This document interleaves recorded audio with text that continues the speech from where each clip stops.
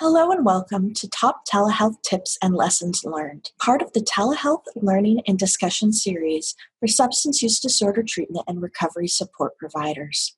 This project is brought to you by the Addiction Technology Transfer Center Network, the Center for Excellence on Protected Health Information, the National Consortium of Telehealth Resource Centers, and the Center for the Application of Substance Abuse Technologies at the University of Nevada, Reno, in response to the COVID-19 pandemic.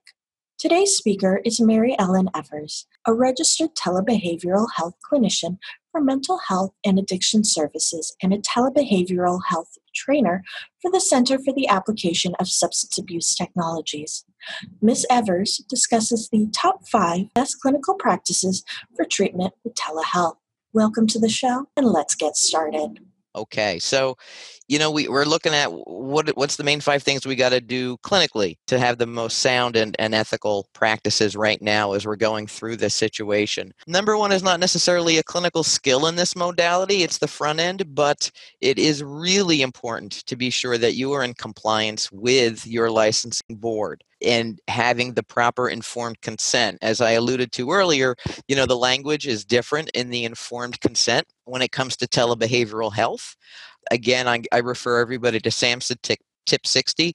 That is a wonderful starting point. If you're new to telehealth and you don't know where to go, that's a great place to at least kind of get some groundwork. But the biggest thing I learned when I learned about telehealth some years ago was your malpractice insurance has to include telebehavioral health. Every insurance is different. Some are already including it within their policies. But if you're going to be providing professional practices, LPCs, LCSWs, make sure your malpractice insurance includes covering you for telebehavioral services. Checking about your folks' online life, right? People walk in, we see them face to face, but many folks that we work with also have what we call an online life.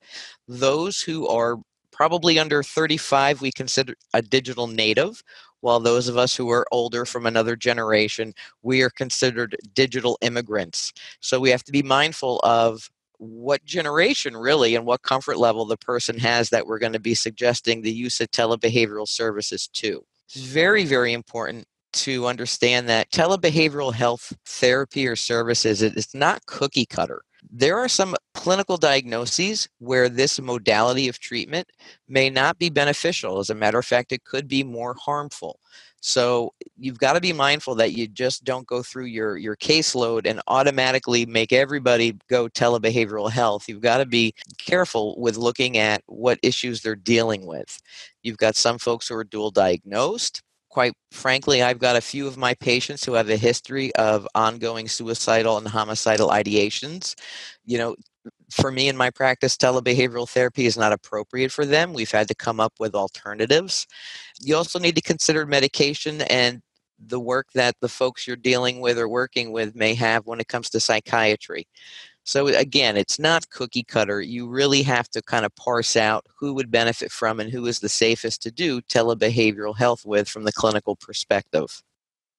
This is real important, patient safety, right? Because I can't control the environment, and by the click of a button, someone can leave my session. So I have to plan for emergencies. One of the mottos is we plan for the worst and hope for the best, and usually the best is what happens in your telehealth sessions. But it is really important to come up with a safe word, a safety plan, and make sure you get a proper emergency contact. So just to kind of go over kind of a broad kind of safety plan that I use, quite frankly, I let someone know that I'm going into a telehealth session. And I do this, before my session even occurs. I throw a do not disturb sign on my door. I make sure I can see a clock because depending on the program you're using to do your sessions, you may lose sight of the little timepiece at the bottom right corner of your screen. It's really important to make sure all of your own distractions and computer programs are shut down. Mm-hmm. You've got to make sure you've got a good microphone, a good camera, and then you invite your patient into the practice through whatever means platform you're using. But when I start a session, I check out where the patient is. Now, 99% of the time, they are at the address that they provided me in my informed consent. But if I do notice that they're someplace different, I need to check in with them to find out where they physically are. And I need to make sure I have a decent phone number where I can reach them and they can reach me. And I go over that with them in the first couple minutes of our clinical session. I ask them, are you there alone? Is anyone with you? Again, Sandus made the point before that they have the right. It's their information. So they very well may say, well, my daughter's here in another room and I'm okay with that. And then we just kind of go over this idea of a safe word. A safe word is really handy because personally I use the word coffee with all the people I work with. So if my patient says I need a cup of coffee, I stop talking.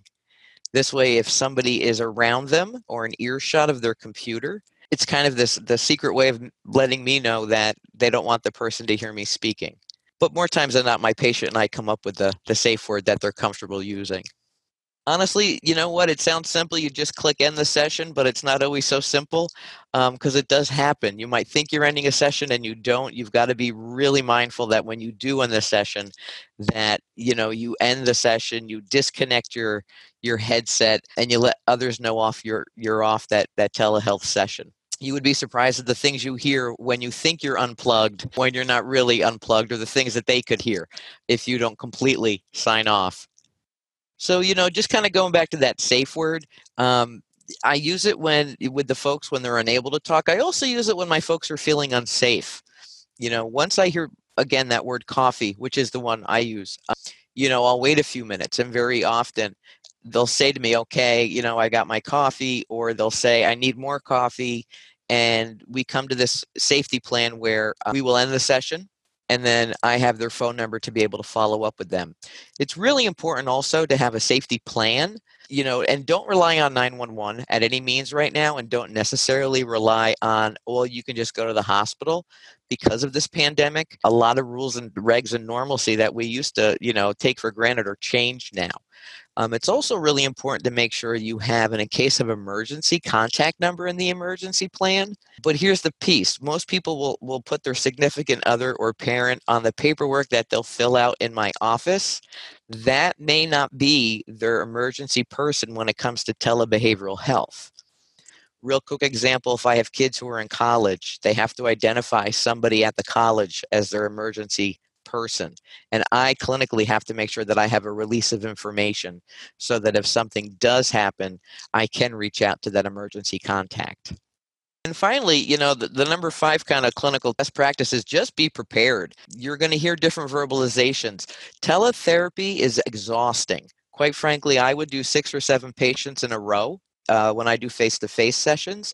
Right now, I do 2 hours on, 1 hour off. So 2 sessions on, 1 hour to catch a breather, 2 more sessions.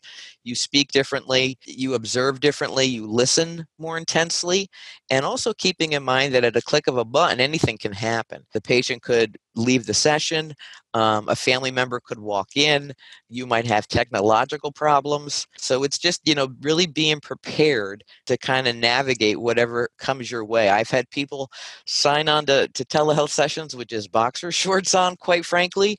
I've had somebody log in at Walmart because they didn't want to miss their session, and they were fearful that they were going to get a no-show charge, so they logged into their telehealth session while pushing a cart at Walmart. It's knowing how to best handle those situations because you just never know. So we expect the unexpected when it comes to telebehavioral health. Thank you so much for joining us today. For a transcript of this podcast, presentation slides, and other related resources, please visit our website at www.telehealthlearning.org. This podcast is supported by funding from the U.S. Department of Health and Human Services, Substance Abuse and Mental Health Services Administration, and Health Resources and Services Administration. Its contents are solely the responsibility of the presenters and do not necessarily represent the official views of HHS, SAMHSA, or HRSA. Information shared and views expressed reflect the speaker's best understanding of science and promising practices and should not be seen as directives. We encourage all listeners to reflect on the context discussed during this series and to take that information to colleagues and/or supervisors for further discussion, especially in the context of state rules and regulations. In addition, content related to privacy and security and 42 CFR Part 2 presented during these sessions should not be construed as legal advice, and listeners are directed to discuss recommendations with their agency's legal counsel. Finally, listeners should consult SAMHSA resources that provide additional information regarding delivering services virtually. Once again, thank you to our listeners for tuning in today. We hope that you'll join us again.